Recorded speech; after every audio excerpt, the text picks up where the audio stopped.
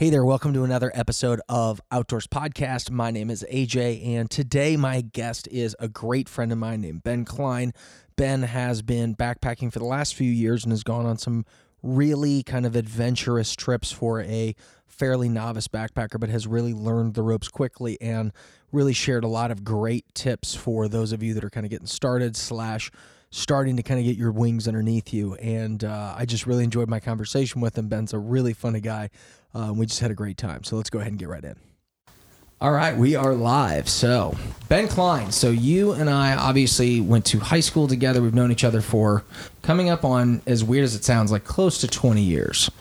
Because we just had our 15-year reunion, and that's from graduation. So yeah, that's probably about right. Coming up there. Yeah. Pull that up closer to you. That's up better. there, yeah, perfect, exactly. So, you got into backpacking, I would say, a little later in the game. You weren't didn't grow up doing it. It wasn't something I understand that you and your dad did or anything together.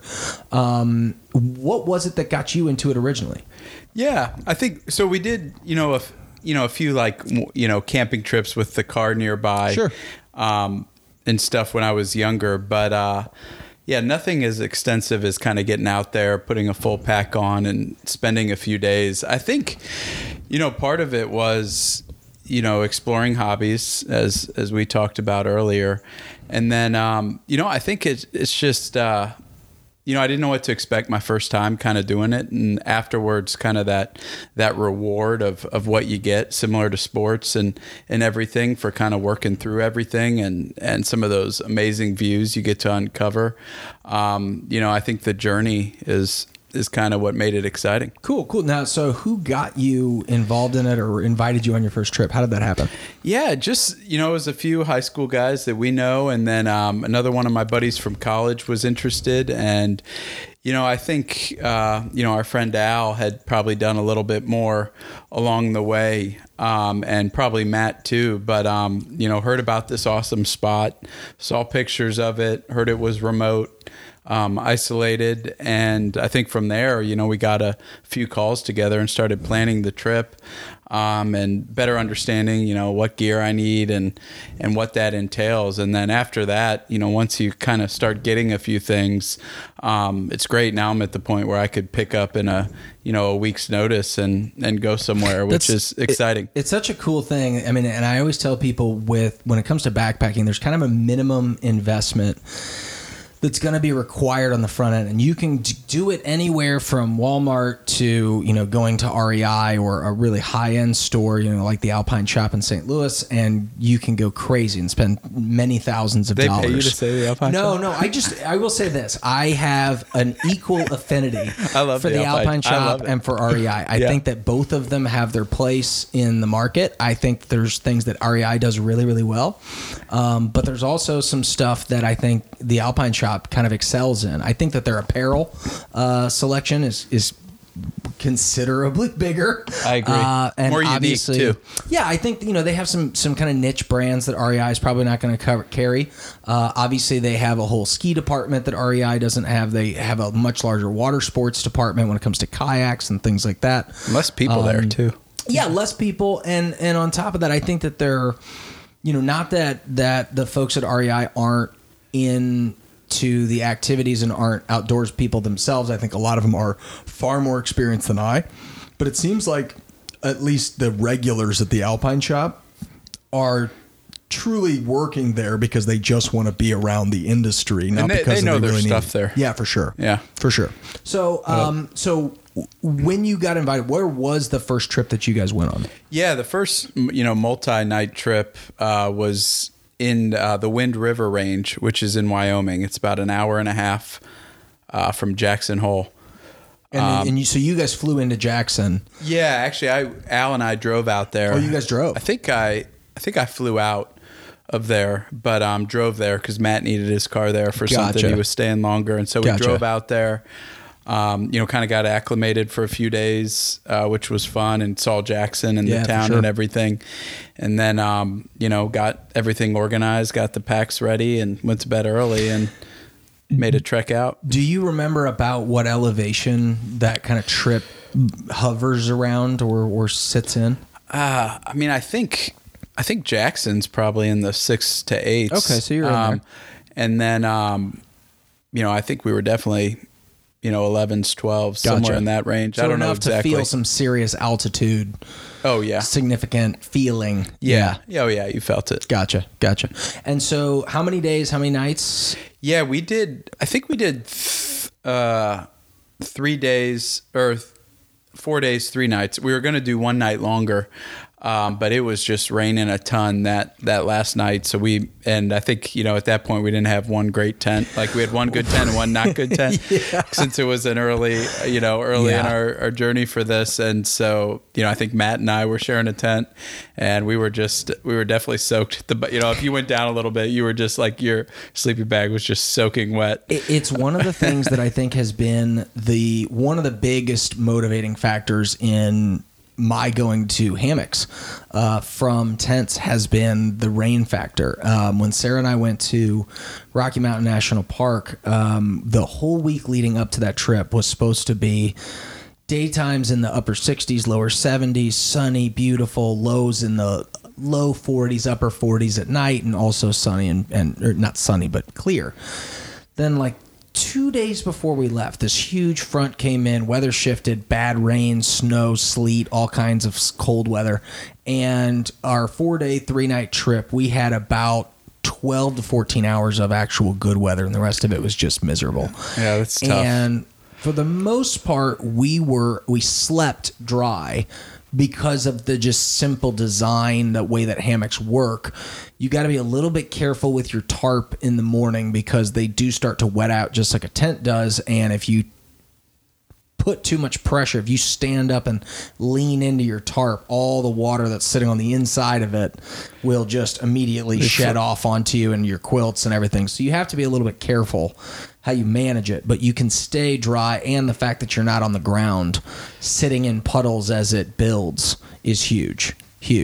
Yeah, it's it can make or break a trip for sure. But we cut out a day early on that trip, so I think we ended up 3 nights.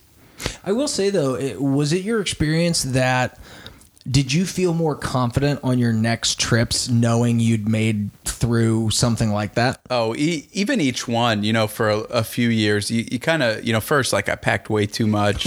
I didn't need all this stuff. I didn't pack the right stuff. What did you take early that you don't take anymore? Yeah, so this is pretty funny. So for some reason I thought, I knew it was going to get cold up, in Wyoming at that elevation. So I brought a pair of sweatpants. Like cotton sweatpants. Yeah. Okay. And so they got wet. Did you also bring a base layer or long underwear, or was that what you were using? No, both. Oh, you brought both. Yeah, wow. It's more just, be comfortable, have some warmth, whatever. And, that was fine, whatever. But then they got wet with all so that they rain. weighed 100 pounds. And we decided to leave early. They were not dry yet because I had left them out too dry, but then it rained again.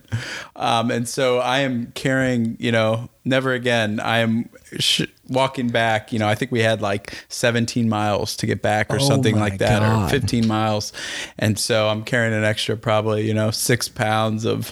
What do you think your pack weighed on your first trip? Oh gosh, I don't want to know. It was brutal. I mean, it's easily have shaved 10, 15, 20 pounds for sure off that, but I don't know. Are you still using the same pack that you started with, and you still like it? And I think that's what is interesting too. You learn your pack better and how to big time. How to use it better, how to organize it better, and how to arrange things better. So yeah, each time has been a learning experience, and then now kind of at the point too, where maybe each trip I'll get one new thing or something like that that's a little better, like the stove thing, or maybe I'll get a new platypus or something next time that's a little better designed and stuff, and a little lighter and easier to work with. But each time trying to, get as slim as possible and stuff. Food is always the variable that kind of adds a lot of weight that, depending on who you're with and how luxurious you want to eat. For sure. Not that it's that luxurious, but beyond just the, just the water. Add water meals and stuff like that can be a large variable. Yeah. But yeah, big difference between the first trip, how heavy my pack was, and kind of where it is now and what I need and what I don't need. Oh yeah. And I mean, one of the things that I think I realized pretty quickly was you can look at all the diagrams on like Pinterest or on Instagram that you want of the way that you're supposed to pack a backpack, and they have the kind of like transparent diagrams of what goes where. I think what you ultimately realize is that it all comes down to how you use your stuff throughout the day. And you ultimately definitely want to put, heavier items down near your waist belt and get them closer to your body than further away. That will definitely help. But what it's going to come down to is, what do you take out and use throughout the day?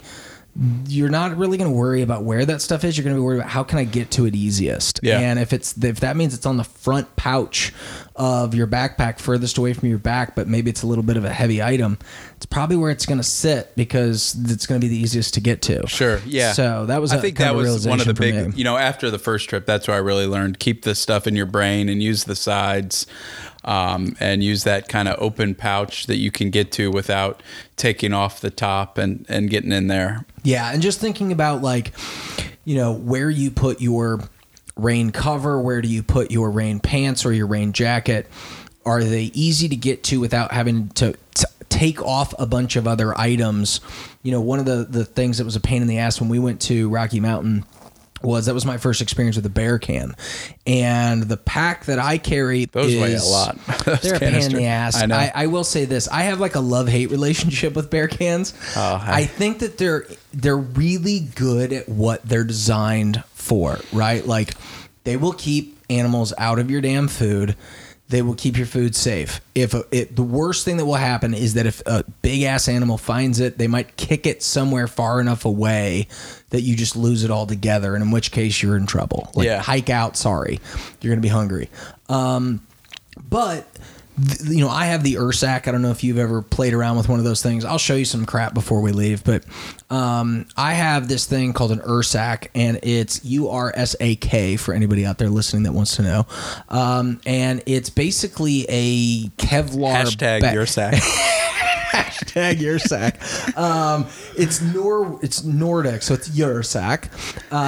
And it is basically a Kevlar bag with like a heavy duty rope, and you can put all your food in it. You suck the kind of cinch part of it real tight, and then you can tie it using square knots around a tree.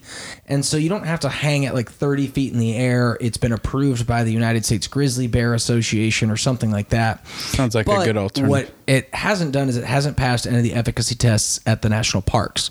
So you can't use them wherever they require like bear cans.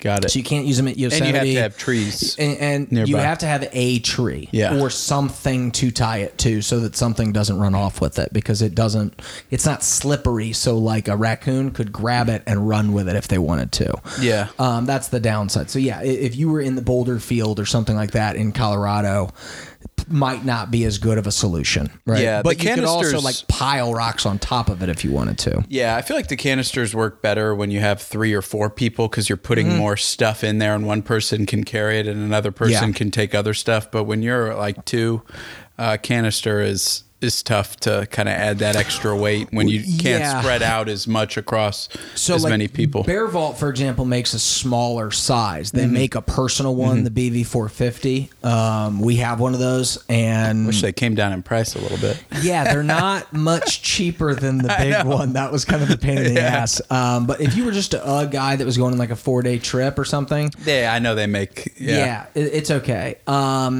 And quite frankly, Sarah and I used the smaller one when we were in Yosemite, because although we were there for 5 days, we did 2 3-day, 2-night trips instead of a bunch of, instead of one big longer trip. So we restocked in the middle. Oh, okay. We took a night off. We went out. We took showers, got a hotel, grabbed some pizza and beer, stuff like that, and then went back in and did some more camping.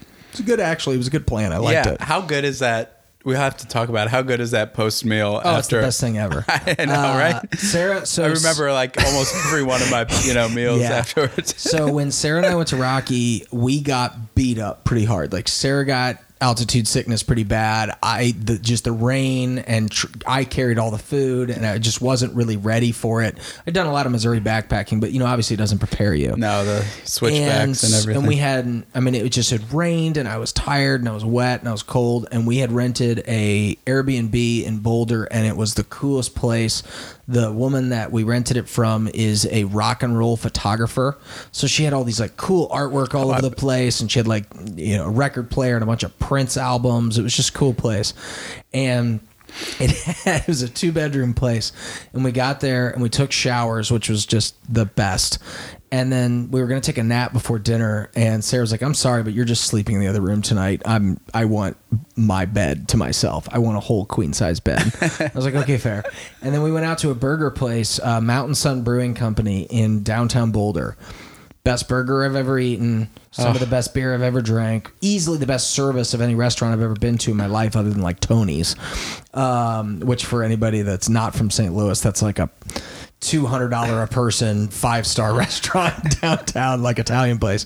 But this place was just like everything I wanted it to be, and I was questioning whether it was just the euphoria of coming off of a camp trip that made it that good. And then Sarah and I were just out in Colorado like a month ago, and we went back, and it was as good, and we were not coming off a backpacking trip. And I was like, all right, you guys are good. Must you guys be a are good really, restaurant. really good.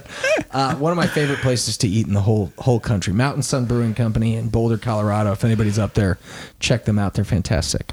Man, you got to start charging for these little shout outs here, Tony's. little reads throughout, little reads.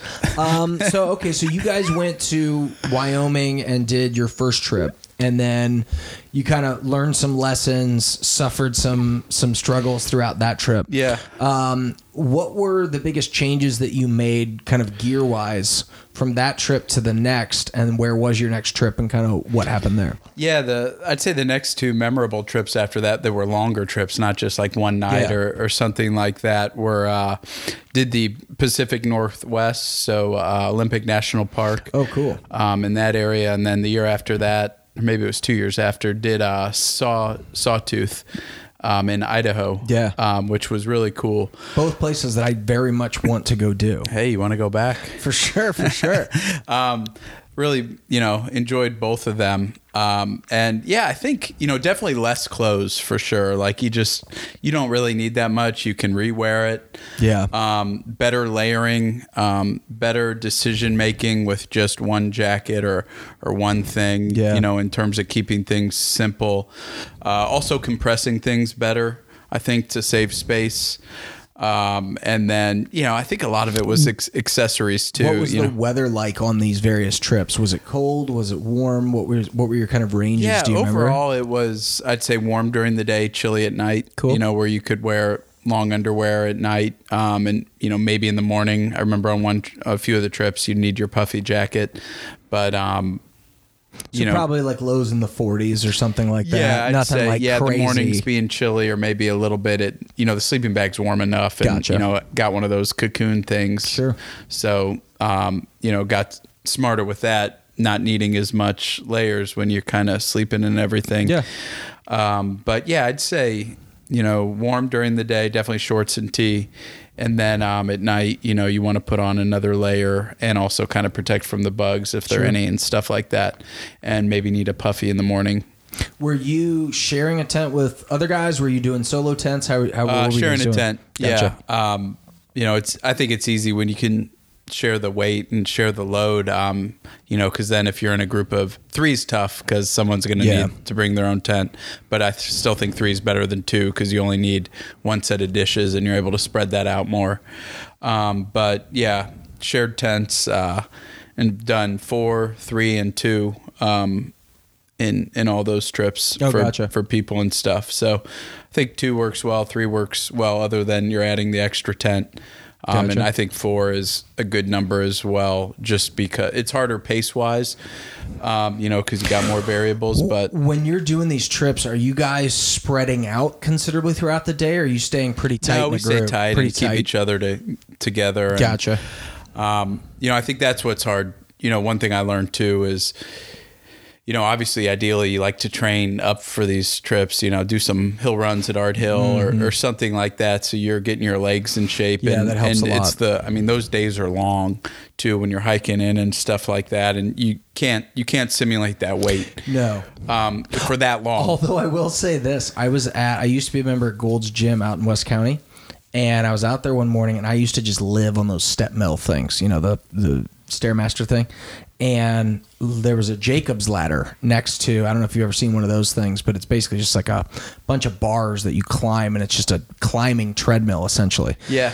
This guy walks up, and he's got like a black tube on his back with shoulder straps and starts doing the Jacob's ladder, and this guy is shredded. And I was like, 50 pounds on what his is this dude doing? And then all of a sudden I realized, it's a weighted backpack. Yeah. And it was just a tube of sand on his back. And the guy had written a book of firefighter fitness. And he was a ex-firefighter that had turned to training as a personal trainer, fire departments that could help them get in better shape. And he just goes from department to department to department. Then he wrote a book on how to do it. And some company had sent him one of these, and it was made out of all fire hose material. So it was designed to simulate the oxygen tanks that they carry. And I was sitting there going like, oh, that's a really similar style to a backpack that I could wear. And the dude goes, do you want to try it? And I was like, yeah, sure do. And he gave it to me. It was 40 pounds, which was about how much my first backpack weighed with full gear and water and all that stuff. And it was exactly like putting on my first pack. And I was like, oh, okay, cool. And then I got back up on the step mill. And I was used to doing 130, 140 floors, probably takes close to 45 minutes or something like that. I got through 8 or 10 flights and was just crushed. Couldn't move anymore. I was like, oh, this would be neat to have. Yeah. That's the exact kind of training. And it was like $200. Yeah. So I was like, I don't know if I'm going to spend that much on a training tool. But it was, it definitely helps to prepare. Yeah. And I think, always leading up to trips, work gets busy, stuff gets busy. Sure. You're never as prepared. And I've never been as prepared as I would like to be, but sometimes you just gotta, I think back from, days of playing sports and everything. I know we're not always going to be as young as we are right now, but sometimes you just gotta get into it. And, that's where sometimes if you can arrange a few day hikes before your big trek, like on the front end, you get acclimated to everything, you get your legs in shape. Maybe you're carrying 10, 15 pounds, which is a little better than nothing. Yeah. And sometimes that'll help. But, I think that's been definitely something that I wish, I would feel better prepared, and the journeys would have been better along the way. Did you manage the logistics of reservations and permits and things like that on your trips, or did somebody else manage that stuff? I don't think I've managed it too much. I know one in Idaho, I don't think we needed permits, or we just kind of went. So the Sawtooth Wilderness, anytime that you're in a national wilderness, the advantage is that you can pretty much do whatever the fuck you want. And again, I use a lot of bro science, a lot of bro facts on this podcast. So if I'm wrong, someone tell me that I'm wrong. But to my knowledge, within a national wilderness, as long as you're not degrading the territory, doing damage to the land or animals, and you're leaving it as good as you found it, you can pretty much do whatever you want. Yeah. I kind of get that's the feeling. You can camp there, you can RV park there. There's lots of things you can do. So it's not nearly as tight as a national park or things like that. Yeah. Yeah. And so how was Olympia when you guys went? Was that tough to get in and do things, or no, was it? I think we didn't plan as much other than, in that trip we did one backpacking trip that was a couple nights, and then the rest we just kind of car camped and lake camped. But I think what was helpful for that is we did need to make some reservations at campsites along the way. And so that was helpful, kind of keeps you on a schedule. Yeah. And that, I guess took some logistics and planning and stuff like that. But, and then I didn't do much of the Wyoming stuff, but, we had all done enough research and planned it.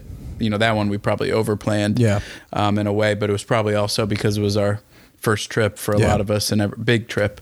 And so, I didn't do too much on that one, but, Olympia, I think I remember, I definitely remember going to you stop in a few ranger stations, and could we have been a tad more efficient if we had planned ahead of time? Yeah. Sure. But it didn't end up being a big big barrier. It's one of the things that's been really interesting, and I kind of like one of my lifetime missions or goals is going to be to make so much money that I can donate a better platform to the National Parks Department to get their shit together when it comes to educating people on what you can't do, what you have to get in place ahead of time, what the deadlines are, and when you need to do things. They need like an app. It's terrible. And again, I've said it on this before. I'll say it again. I don't think it's their fault. I think the National Parks Departments are underfunded. I think that they're understaffed. I don't think that they have that kind of focus. And one of the statistics that I always share is that when Sarah and I went to Yosemite, which unfortunately right now is closed to my knowledge because of all the forest fires, we got really lucky. We were there in May, and Sarah was like, we're going in early spring. It's when it's perfect. And I was like, I think the summer's really nice. And she was like, no, we're going early spring. Had we gone with mine, we probably wouldn't have gotten to go. Yeah, so you got to have backup plans with some of these spots. That's a huge thing is don't get so married to any one plan that you're going to be doing, any spot you're going to see, any overlook, whatever. There's so many things that can get in the way. So when we went to Yosemite, one of the things that we realized is that it's just, there's a lot of difference from park to park and from wilderness to forest and park and all those things. In Rocky Mountain, you had to be, every campsite you were going to stay at was reserved for a specific night, and there was only so many people, and you had to stay specifically close to this stake. You had to do this, and it was very tightly regulated. When you go to Yosemite, it's more, there's just big wilderness areas that essentially you have to get so far outside of the valley, which everybody is like down in this bathtub floor, right? And then as you backpack, you're essentially climbing one of those walls of the bathtub in one way or a direction or the other, and you kind of got to get up and over the edge to be in what they would call the wilderness area in one direction or another, to be able to camp and backpack camp where you don't have to reserve a site. And so there's no reserved campsites for backpackers in Yosemite. Well, if there's 5 million people a year that go there, there's only 70,000 backpackers. So we represent about 1.4% of the total populace that show up. Yeah. And on top of that, we probably spend the least money. So are they going to focus a ton of efforts making sure we're well communicated to and educated, or are they going to focus on the 98% of people that are booking hotels and lodges and spending money in the restaurants and things like that? Yeah. So I get it. I'm not here to bitch about the national parks. I get it's tough, but it could be a lot better. It could be a lot better. Yeah, and that's where I hadn't had, most of the parks I went to seemed a little bit more manageable, and a little more isolated. And then this past summer, I went to Zion for a few days, just did one big overnight, and the rest was just car camping. But that place was a zoo. Really? I mean, some of the day hikes and everything, I mean, it felt like I was at Disney World. Oh, yeah. Or something like that. And I think I've realized for myself, definitely going to try to avoid some of those larger crowds. Parks, unless it's a unique situation or, maybe it's a time where I know it won't be crowded or something. But I like kind of the smaller, isolated areas where you can kind of be out a little bit. Yeah, the big ones, I will say, I mean, I've been to 3 in the last 2 years. Rocky Mountain, Yosemite, and then I also went to Everglades National Park with my buddy Sean. In Florida, right? Which that was a super weird scenario because we were down there. You gotta be worried about gators there, right? Well, no, here's the weird thing is that, you do. And we saw a couple. We photographed them, videoed them, all of them, and they're just hanging out. But they move so slowly. We were there, and I can give you the specific dates. It was January 17th through the 21st of this year, and that was during the government shutdown. So there was nobody working at the park, but it was open. So it was just unmanned. Nobody there. No one to do anything. So you were able to camp without it being swampy and everything? There was, I mean, there's big, huge dry tracks of, infrastructure and buildings and all kinds of stuff. Yeah, man, those alligators are a different variable, though. But, for sure, right? I don't know how many people, it would be interesting to know how many people a year get gotten by alligators, because I know again, correct me if I'm wrong, but I'm pretty sure about 16 people a year die at Yosemite. Oh wow! And 3 died within 2 weeks of us leaving. We left on a Friday, and somebody died on Monday, and then 2 other people died like 2 weeks later. 2 climbers, and then somebody that was just climbing up Half Dome, the side you're supposed to climb up, but they went on a rain day when you're not supposed to. Half Dome, the path that you are hiking, not the path that you're climbing, the path that you are hiking, if it rains, you are not allowed to go because people slip and die every year. And somebody ignored the rules and slipped and died. And the next day, it's like business as usual because they're just like, yeah, well, this happens. Moving on.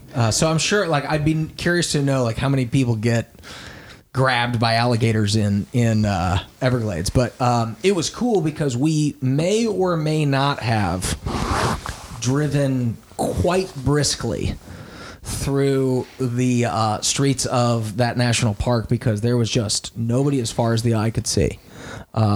In just marshland wide open. Now, obviously, you have animals to be aware of and things like that. So it was may or may not have been for a very short period of time, but it was quite fun. Yeah. What's next on your list? So places to go. So Sarah and I are trying to do like one big national park a year. And then I'm trying to knock off a bunch of other kind of random hikes along the way. So, coming up in probably the next month or so, I really want to get over to the Red River Gorge in Kentucky. Largest presence of natural rock arches east of the Rockies. Oh, wow. And there's these huge, big, giant arch rock formations. Really cool. There's hundreds of miles of trail in this wilderness area and dozens of backcountry campsites. It gets populated, so it's kind of like get there earlier or later. So I will probably try and get out there sooner than later. And then it's populated as the winter goes on, just because it's a warmer I think like climate? right into the nice part of the spring. Okay. It'll get real popular. And then it gets too hot? I think it'll get too hot as it is now. And then I think in the fall, it's probably a very, very populated place. And then I really want to do the Maroon Bells out in Aspen. It's a 28-mile 4-day. Most people do it in 4 days, 3 nights. So it's like 7-8 miles a day. It's 4 major passes. So it's a 4-pass loop is what they call it. But it's 8,000 feet of elevation gain over those 4 days. So it's like 2,000 feet a day every day for 4 days. Oh, wow. So it's just like, whoop. Yeah, I've never done any Colorado camping. I think something I definitely need to make sure I do. You should join me on the Maroon Bells. I mean, it's like one of the most beautiful places in America, I think. When are you going? Haven't decided yet. I would love to knock it out before the end of the year if it's possible, but I also recognize that that's like a 7-day thing. Because by the time you travel and get acclimated and do a 4-day trip and come back, ideally more in summer or I'd love to go like late September, early October, but I don't think it's in the cards this year. Yeah. I've got a conference that always falls kind of sometime in the month of September that will prevent. That'd be a good summer spot though too, just being that high up. Yeah, for sure. For sure. I think it gets real popular in the summer. But I think like ideally what you'd love to do is fly out on like a Sunday night or a Monday, hang out in Denver for a day, drive over to Aspen, hang out in Aspen for a day, get up and do your trip, and then like drive to the airport and fly home. Get acclimated to the. It's a 5, 6, 7 day thing. I think it's a 6-7 day thing. Well, the hike though is just 4 days, 3 nights. Oh, okay. But I think you need a couple days of elevation acclimation before, especially if you're going to do that much climbing. You need a couple days. Oh, for sure. So, luckily, I don't know about you, but we've got friends. Adam lives out there, and Petey lives out there, and so every time I'm out there, I'm always out there hitting those guys up. Exactly. Yeah. So is a dude from my grade school that I need to connect with that does a bunch of stuff out there. Oh, okay. And Josh Resnick just moved out there too. Oh, that's right. That's right. Yeah. I follow him on the Duck Char. Yeah, I love their stuff. Another shout out. His stuff on Instagram is fantastic. Have you ordered the duck? Every time I hit them up, I'm always like, hey, where are you guys selling it now? And they're like, I think it's Bauman's or something like that. And I'm always like, oh, I'm going to stop by there today. And then I always forget. You can order. I think you could order it direct. I think you can order it online, yeah. So for anybody that doesn't know, Duck Char, follow them on Instagram and check out their website. It's a cool company started by some buddies of ours that actually sell duck breast directly to your door. And it's really good-looking stuff. Yeah, it's good. From what I can see online. And being a guy in communications and marketing, I think one of the most important things today is for companies to make it easier for people to feel comfortable buying their product and using their product. And I feel like those guys do such a good job showing you all the different ways to use their product, how to prepare their product, what it's good for, the different occasions, and they do such a good job with their brand. I'm very impressed by what they do. Yeah. So, little shout out to those guys. And then like bigger trips. Sarah has been to Glacier, but I think we both really want to go back there. That's on my hot list. She's pushing hard for that to be our next one, so it's maybe Glacier or Zion.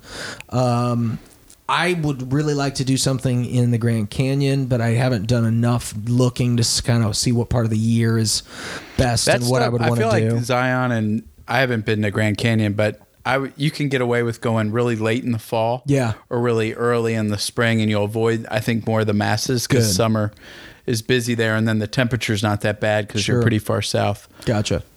Yeah, and then quite honestly, there's a huge part of the East Coast that I'm really interested in. Smokies and Appalachia. Yeah, I'm interested in that. There's some stuff up in like New Hampshire, the White Mountains, and that kind of whole presidential range with like Mount Adams and Mount Washington, stuff like that.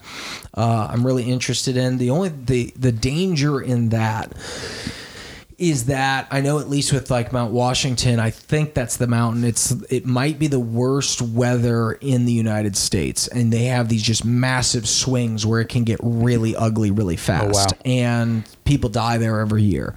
And they flat out say, like, if the weather is not looking good, turn around. Because you'll die. And I've watched some videos of some guys on YouTube. There's a dude named Syntax 77 that does a bunch of camping in that area. And it looks beautiful, and the passes are great, and the altitude's cool. It looks like some really challenging climbs.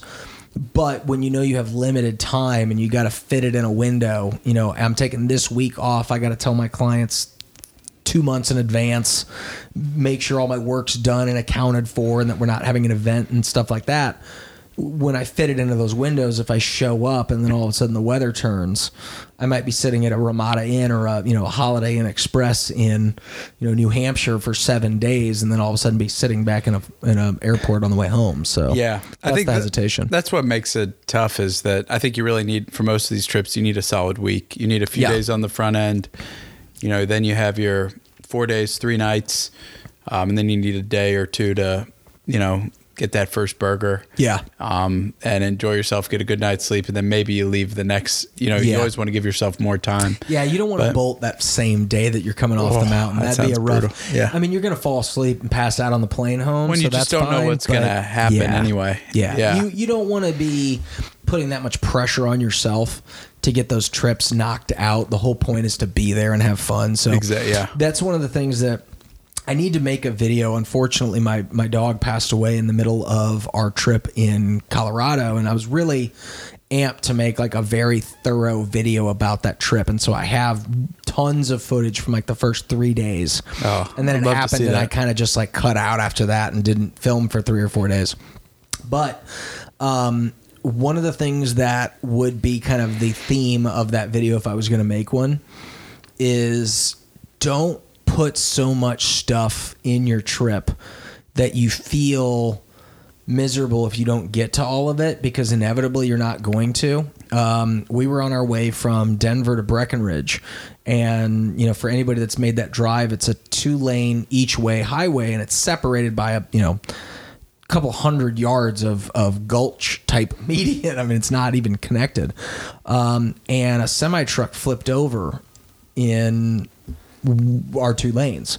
So the highway came to a grinding halt for 2.5 hours. Yeah. So, we were going to book a horseback riding lesson in the morning one day, and we ended up doing it in the afternoon. Had it been in the morning, we might not have made it, because we just didn't give ourselves enough time to kind of like move from area to area. Things come up, you pop tires, you on our way home, my friend Jason was really kind. I drive a car and Sarah drives a car, and we drove to Colorado with a lot of camping stuff, and it would have been a lot to fit in our car. We were carrying way too much crap, as I always do. And my buddy Jason just was really, really nice and said, dude, just take my Jeep, give me your car for the week, throw me some money, and we'll figure it out. And I was like, okay, cool. So I essentially very, very inexpensively rented his Jeep from him. Yeah. A couple of days worth of car rental is what I ended up doing. And on the way home, I popped a flat tire, or we started to lose pressure. I pull over, called him, just screaming my head off because I couldn't find the spare tire. And you mother, and you don't leave me with a spare tire. You got these blah blah blah. Turns out that particular Jeep doesn't come with a spare tire.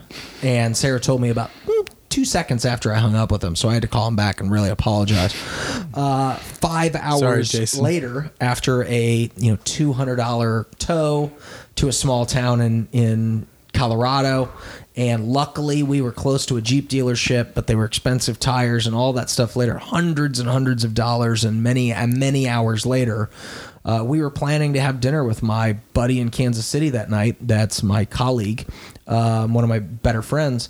And we didn't end up making it into his house till 11 o'clock that night. And so sometimes you just kind of have to give yourself some time, roll with it a little bit, and just recognize it's okay to do a little bit less. Give yourself a little bit more time. And quite frankly, we were never upset, because we always had enough time. When we got in traffic, although it was annoying, we just sat there and listened to a podcast and had fun and told stories, and we weren't in a rush to be anywhere, so that was important.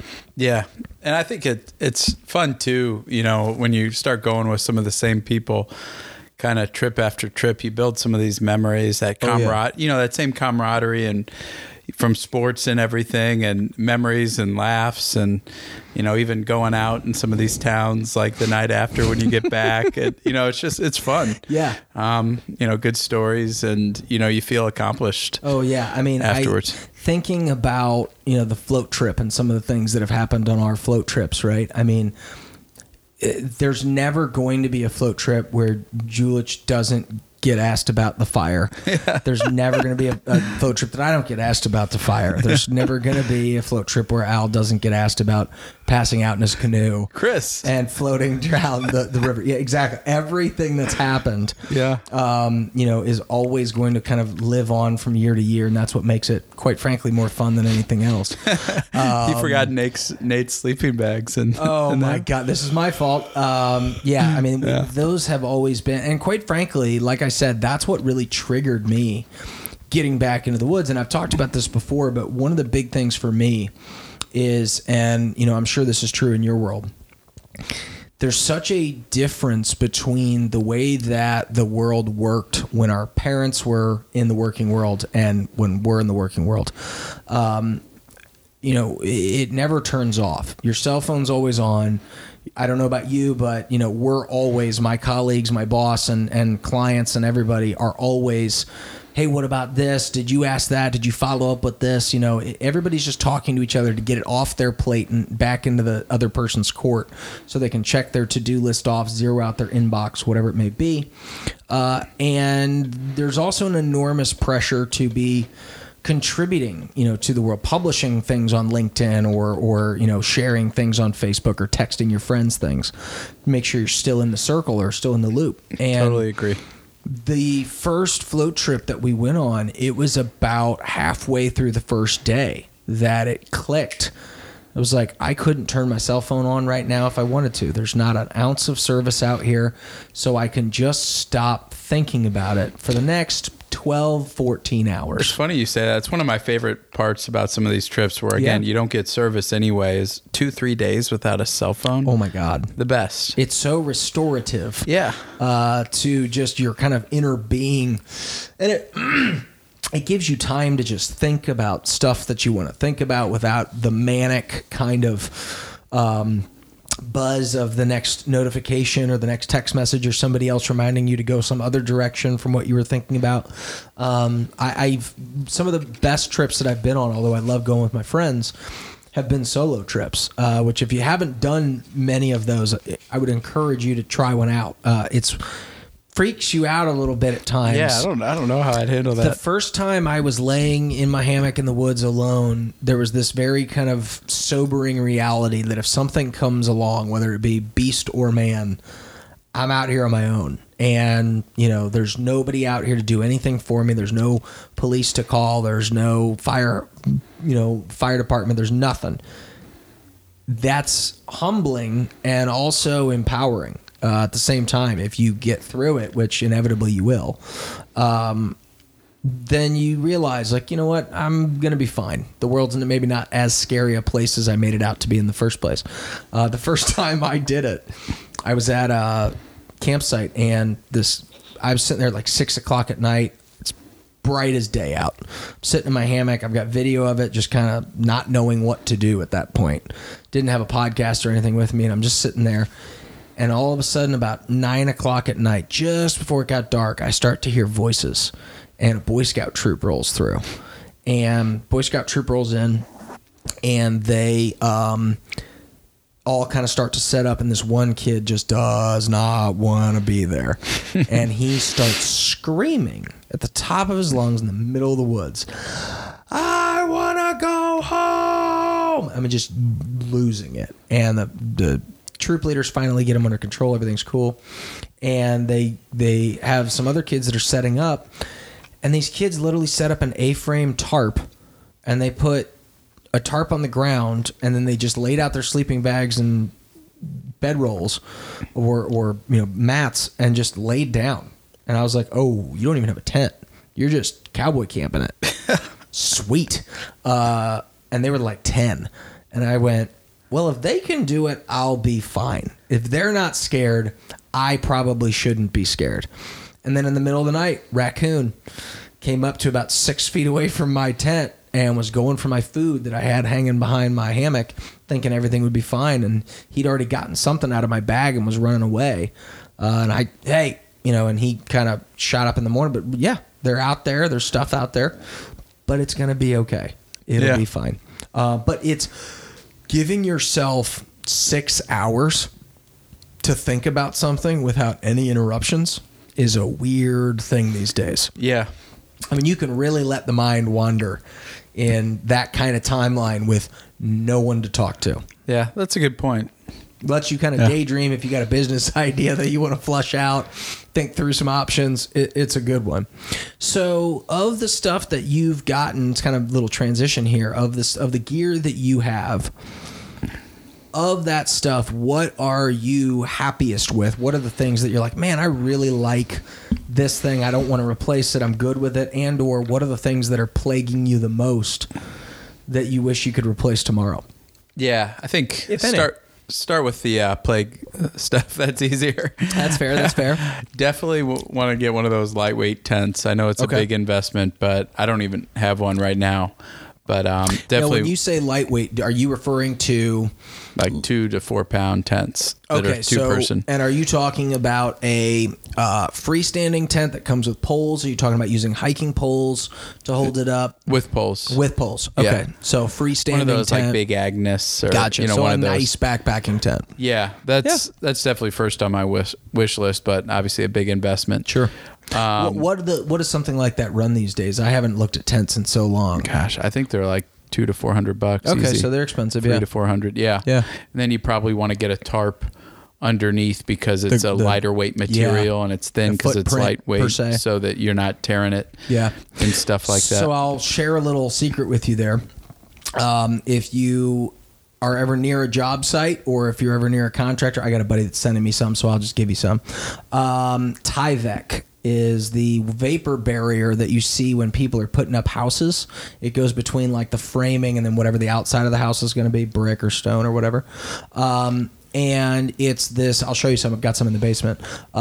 It's this kind of real lightweight plasticky feeling material, but it's really puncture resistant. So if you're ever on, a campsite that's got little, undergrowth and little trees and things kind of growing up, they make a really good footprint without having to spend, $40-$50 like some of the big Agnes companies and stuff like that charge, I think. Oh, okay. I think the footprints, in my experience, back when I got mine from REI, I think a footprint was like $35 or $40 for one of those nicer tents. That's about right. So, yeah. Yeah. Could be a way to save some money. Yeah. And then definitely want to get one of those like nested pot things, that like you have your thing that can boil water, then you nest in your bowl. And then Gotcha. Definitely need to do that. So now, okay, let me ask you this. When you're cooking meals, are you doing mainly dehydrated meals, or are you doing a bunch of other stuff too? I've done both. I've done one or two where you're just purely dehydrated meals, and then done another and are where... you making those in the bag, or are you eating those in another vessel? Those were making in the bag. And eating out of the bag? No, and then eating out of, everyone has a bowl. Gotcha. That same bowl is what you use everything for. Gotcha. But yeah. But then other times, we've like made we've brought a little cheese, and we usually, a few times we've brought quesadillas in the bear bin that you can use for peanut butter and gel, or peanut butter and honey quesadillas for lunch. And then also can make cheese quesadillas for dinner. So I've done stuff like that. And then, yeah, I'd say mainly then, trying to pair that with a side or something. I'll tell you this, doing a either Backpacker's Pantry or I know that like Mountain House has a couple of them too, but I think Backpacker's Pantry, it's either them or Mountain Air, one of the other ones that they sell at all the stores, does like a key lime or a lime rice cilantro kind of burrito bowl. Ooh. Make one of those dehydrated meals and then put that into tortillas. Make a burrito out of it. Ooh, that sounds good. And then also the other option to do would be to take the Mountain House breakfast hash skillet, which has like hash browns and eggs and bacon and stuff. Same thing. Put that in a tortilla. Ooh, that's a good idea. Hot sauce and some cheese in the morning. It makes a real nice breakfast burrito. Yeah, that sounds awesome. And you inevitably, when you do that, you don't have to clean your bowl because you've used the tortilla. So in the morning, when you just kind of want to get rolling, that's a good idea. Using a tortilla instead of your bowl is kind of nice. I got away from doing mostly cooked breakfasts on mornings just because I got tired of cleaning shit up. Yeah. Usually in the mornings, I feel like did oatmeal every day. Gotcha. So you're still cooking. I would even just, buy a few of those Quaker things, dump them in a Ziploc bag. So you just have one supply of oatmeal for the trip, and then always try to do a mac and cheese one. Get the Kraft shapes are always better. They absorb the cheese better. SpongeBob, Star Wars, and then dump like 4 of those in a container, and then use that.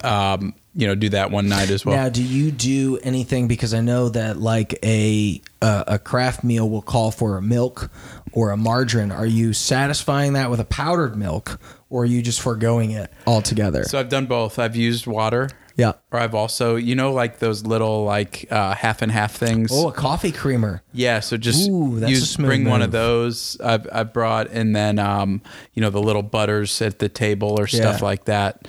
But you got to be careful with some of that stuff. But if you have a bear bin and they're like this big, you can squeeze a few in there. Yeah. It's it doesn't fix the situation. I'm needing this much milk and that much butter, but it's better than nothing. Yeah, the one of the disagreements that Sarah and I had when we did our Rocky Mountain trip was that I wanted to bring Justin's almond butter packets. The little thin kind of little single-use packets that they sell. That's a good idea, actually. It's a really good idea. Yeah. She wanted the cups of Jif. And I've never seen they make like little single pack cups. They sell them in like 4-pack sleeves, but they're like about as probably 2 inches across, and they're probably about 1 inch deep, and it's the right amount for a sandwich. But we were accounting for like, I think 2 days of peanut butter sandwiches. And I kind of go heavy on peanut butter, so I went like 40 of those. I think I went 3 cups for me and 2 cups for her. So it was like 5 cups of peanut butter, and then even when it was gone, those cups take up a lot of room because they still don't. Even if you stack them, they don't crunched very well. So I was silently furious. There was like 2 or 3 things in our bear can of food that I was carrying throughout the trip that I was just like silently boiling inside, that I was carrying those because I was like, they should be Justin's packets. Peanut butter is always tough. You know how you pack it. Like I remember our first trip, we put it in like one of those things that you'd put glue in or something, you know, or like a ketchup bottle or something. You know, Al had some contraction. It was a little tough, but you know, I've found, and you don't want to obviously bring the whole jar, but usually what I try to do is maybe even avoid bringing the peanut butter, pre-make some of the sandwiches and add the honey later. That's a little lighter and you don't need as much. You know, sometimes, your quesadillas get a little soggy or stuff like that, but it's, you know, it's always messy making those sandwiches and a pain in the ass. Yeah. And it's easier to do when you're laid out in a table or something like that. Have you ever experienced the phenomenon that is the ramen bomb? I didn't realize I was putting phenomenon before ramen bomb, and that was all going to rhyme. I did not mean to do that, so I apologize. So you make... Is it a phenomena bomb? A phenomena bomb. You make a normal packet of ramen with 2 cups of water, just like you normally would. You add your flavor just like you normally would. And then essentially you add, to taste, instant mashed potatoes to the mix. So you're essentially soaking up all the extra liquid by making it mashed potatoes, and you end up with a giant pile of carbohydrates. That sounds awesome. So you have a ramen so soup. Good. Yep. And then you put in the mix, which then flows up the potatoes. Yep. And you basically awesome. just end up with a big bowl of like garlicky, mushy mess of ramen and potato. Oh, that sounds great. And it's an unbelievably flavor good with hot dinner. sauce, maybe? Whatever you're fancy. Have you come across Packet Gourmet, by the way? No. All right, we'll go ahead and do a little read for Packet Gourmet here. Packet Gourmet. So if you're tired of going to the store and finding all this, no. So one of the things that you find as you backpack is, especially when you have limited stores in your area, I can only imagine people that live in like rural Illinois. I would imagine you pretty much just have to buy everything online. We're lucky that we've got couple of locations at the Alpine Shop and REI and other stores that sell this stuff, but you inevitably run out of dehydrated meals that you like, and or the variety gets old pretty quick. Yeah. So you start finding other manufacturers. Well, there's a company online, they only sell online to my knowledge, I don't think they're in any stores, called Packet Gourmet, and it's Packet. Yeah. Maybe? No, Packit. Gourmet, like pack it gourmet, a little play on the term. And they make really good dehydrated meals. Their Texas State Fair chili is the best dehydrated chili you're ever going to find. Oh, man, I got to try this. And I'll show you some of their stuff. I have a few of their meals inside. But they sell a lot of really good daytime options. So they'll sell like chicken salad that you just add like a cup of cold water to, and it rehydrates while you're walking in your bag with cold water, and then you put it on some tortillas, and now you got a chicken salad tortilla. That sounds great. On the road with no weight, right? Because you're not, it's dehydrated. They've got what's the one that I also really like? They have this is why I got on it, Ramen Rescue. They have their cheapest meal option is, and they're in the same price range, $7 to $10 for most of their meals. They have a packet called Ramen Rescue, which is basically extra seasonings and a bunch of vegetables. And then you can add chicken to it to add to ramen. So you end up with like green beans and corn and green peppers and red peppers and a bunch of good stuff that makes ramen feel more like an actual meal than just like a shitty piece of noodle.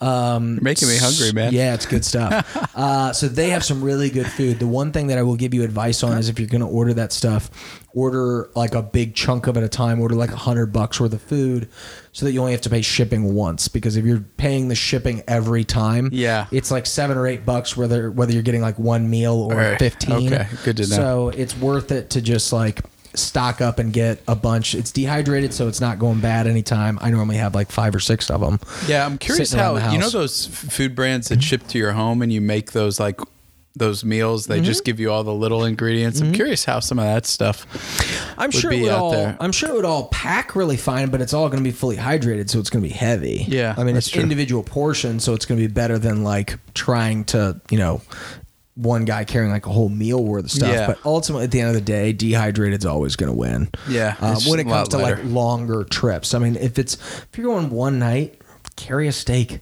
Have fun, enjoy it. You know what I Agreed. mean? Carry a potato, do whatever you want to do. Like, Yeah. But if you're going for 4 days, 5 days, weight becomes a major factor. Agreed. Yeah, So- we go in one night. The stuff you can kind of throw in there for a little extra is it's a luxury. Yeah. Is there anything that you really wish, other than the tent, that you had that like seems kind of out in the distance, or anything like smaller that you wish you kind of had easier? Yeah, I think a new pad. I need to get a pad. What kind of pad are you using now? Sometimes I'll use my Crazy Creek, Oh, and okay. it's one of the longer ones, so I can sit in it, or I can put it under my sleeping bag. And I have this That's older. not a lot of pad. No, I have this older Thermarest, but now they make these blow up ones that are really light. I got 2 of them. Okay, yeah, I need to get one of those. They're nice. Yeah. Big suggestion, though, I will say, most of those pads are like 20 inches wide. So just think about like your shoulders, right? Like you're more than 20 inches wide. Yeah. So you're basically in one spot. So if you're the kind of person, granted, your sleeping bag is going to keep you, Yeah. fairly narrow, but like I'm the kind of person that kind of spreads my arms a Yeah. little bit. If I'm on my chest, my arms are off the edge of both of mine. So if you're going to Any go other that options? route, yeah. So like Big Agnes and XPED, a bunch of these companies make wide ones. 24. 24, some of them are even up to 30 inches wide. Okay. It just depends. I would, if I was going to be a ground sleeper, if I was going to be a ground dweller, as we refer to them in the camping or hammocking world, I would get the widest pad I could find myself carrying. Sure. Because that to me is, if I was sleeping on the ground, that to me the pad is the most important thing. Yeah. Like a sleeping bag is going to be a sleeping bag is going to be a sleeping bag. They're going to keep you warm if they're rated well. It's going to be a factor of weight and compressibility after that for the money. Sure. You'll find somewhere on that balance that you can, fit your equilibrium of money versus weight and compression. A tent, yes, you're going to spend some money and invest, but once you're into that $200, $300, $400 range, there's a bunch of really good ones. The pad, on the other hand, I feel like there's only a few of them out there that are probably really comfortable for long stretches. Sure. The other thing that I would say to those people that are early into their camping world, one of the best ways to get a good night's sleep in the woods is to realize that it's not going to be like your bed at home. Like if you go into the woods expecting, no matter how good your gear is, that it's going to feel like your bed at home, that it's going to have the same noises, the same wind, the same whatever, it won't. If you're used to a ceiling fan at home, which I am, A, you won't have that wind, and B, you probably won't have that noise. So you might have to think about that and ways to simulate it or overcome those things. The second you start to realize, I'm not going to get that same night of sleep, it becomes a lot easier to get a good night of sleep. Yeah. Because The you're whiskey- a not little fighting whiskey the helps that differences. too. And a little whiskey definitely helps. 100%. 100%. Anything else that you want to share or chat about before we wind this thing down, man? I don't think off the cuff. I think you had some good questions that prompted me, but it's good to have a hobby and these trips to look forward to, each one. And I think, like you mentioned, the hard part is just can't get enough time to do all this stuff. So you got to make time for it.